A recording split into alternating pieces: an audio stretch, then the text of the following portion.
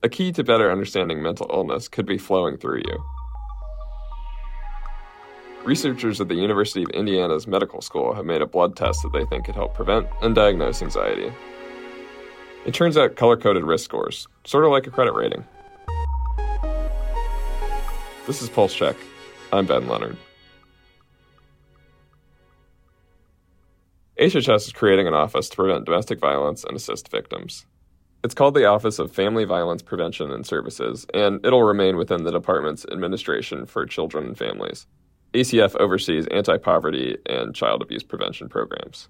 But domestic violence work will now come directly under the head of the agency. The Congressional Budget Office acknowledged that it overestimated projections for federal healthcare spending between 2010 and 2020, and that costs will likely stay lower than expected for at least another decade. The nonpartisan agency said that mandatory outlays for budget categories, including Medicare and Medicaid, were 9% less than what it expected in 2010. And California has entered into a contract to make its own affordable insulin. A life-changing announcement for millions of Californians. This is not happening anywhere else in the United States. California healthcare reporter Rachel Bluth joins us. Hey, Ben. Happy to be here.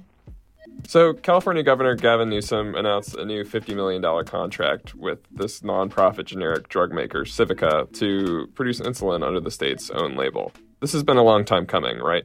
Yeah, actually, on his first day in office, Governor Newsom signed an executive order relating to a lot of things on drug pricing, but one of them was his intent to come up with a generic label for California to start producing its own drugs. And insulin was one of the ones that they identified really early on as something that was way too expensive for Californians. People are rationing their meds, and he wanted to have that one kind of be first on the list. So yeah, this has been a long time coming. He's made a couple of announcements about it in the past few years, but this is the first time we're getting the details of how it's going to work, who he's contracting with, and what drugs are first on the list. And yeah, he's starting out with insulin.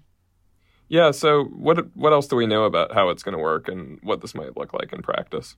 Within the next year, the Food and Drug Administration is going to kind of approve what California and Civica are going to be doing. Civica is this Utah-based nonprofit, generic pharmaceutical company, and it's going to cost an initial startup of around $50 million. That this contract is for.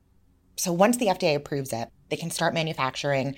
Theoretically, the plan is by 2024, the insulin will start being available. They're going to make 3 or 4 types of insulin, generics, both fast-acting and long-lasting, they say, which are, the 2 types of insulin that diabetics generally need. And so the way it's supposed to work is that once these things are available, any Californian will be able to just request it without a new prescription at the pharmacy.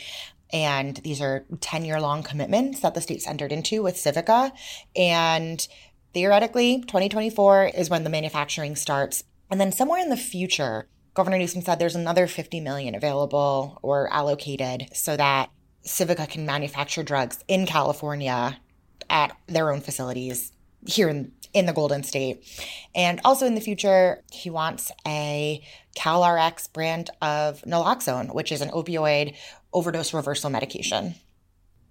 How far away are we on the naloxone?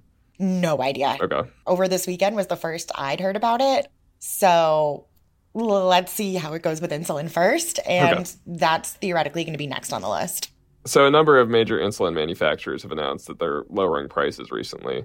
How does Newsom's decision relate to that? Governor Newsom says that all of these companies are kind of following his idea. I think he's happy to maybe take a little bit of credit for Eli Lilly saying that they're going to be doing $35 insulin. They work in a different way. As he was quick to point out during his address over the weekend, these for-profit pharmaceutical companies, them capping prices is basically kind of giving out coupon cards, essentially, and those costs sort of get felt elsewhere in the healthcare industry, either from higher premiums or higher negotiated drug prices, sort of on the back end of things that consumers don't see. Governor Newsom is saying that his plan is totally different. He's saying, they're doing $30 vials of insulin, soup to nuts, from, manufacture to delivery, only going to cost $30 to produce, and they're being sold at cost instead of, marking them up in some other way and giving consumers a discount at the pharmacy counter. So I think Governor Newsom sort of indicated if this creates downward pressure on the industry and everybody has to reduce their prices after this, then that's just kind of a bonus. So I guess taking a step back here, what are some of the political dynamics that are at play? This has been sort of on his agenda for years. It's a real kitchen table issue. People have been talking about the rising cost of drug prices and insulin especially for years. California would be the first state to do anything like this. So if this works out the way it's supposed to, this will be pretty innovative. There have been all sorts of drug pricing bills in the legislature before this. Senator Weiner just this year also has a $35 price cap for insulin, which he says will sort of take care of things in the short term while we're waiting for CalRx to get up and running. But ultimately, this is a super popular issue. One of a number of ways that Governor Newsom has been kind of working on drug pricing. There have been a couple of other things about the way the state's Medicaid program, Medi-Cal, negotiates to buy drugs. There's been other things on bulk purchasing of drugs. So he's had a couple of things in the works that are all supposed to bring down the cost of prescription drugs in California. What are you watching out for in the coming weeks and months on this? I'm going to want to take a look at the contracts. Governor Newsom says that there's a lot of protections in there for the state on, being able to have a lot of say in these contracts and on the board. That'll be really interesting to see. And just if there is any political fallout from this is a pretty popular issue. Californians are rationing their insulin, which is incredibly dangerous for your health. So it will be interesting to see if there is any blowback from this. I'm not expecting any. That's kind of what I'm looking out for. Have any other states looked at similar proposals, or is California really alone here in doing this? California is pretty far out ahead on this, and that's just because of the size of our state. 40 million people, that's a lot of purchasing power. You can really, as the governor likes to say, you can really disrupt the market with that many people. Nobody else has the population to be able to do this. So it's pretty innovative, and I know there were sort of talks about could other states maybe get in on this too. But right now, California is the only one who's looking at anything like this. Well, thanks so much for coming on. Really appreciate it. Yeah, thanks, Ben. This was great.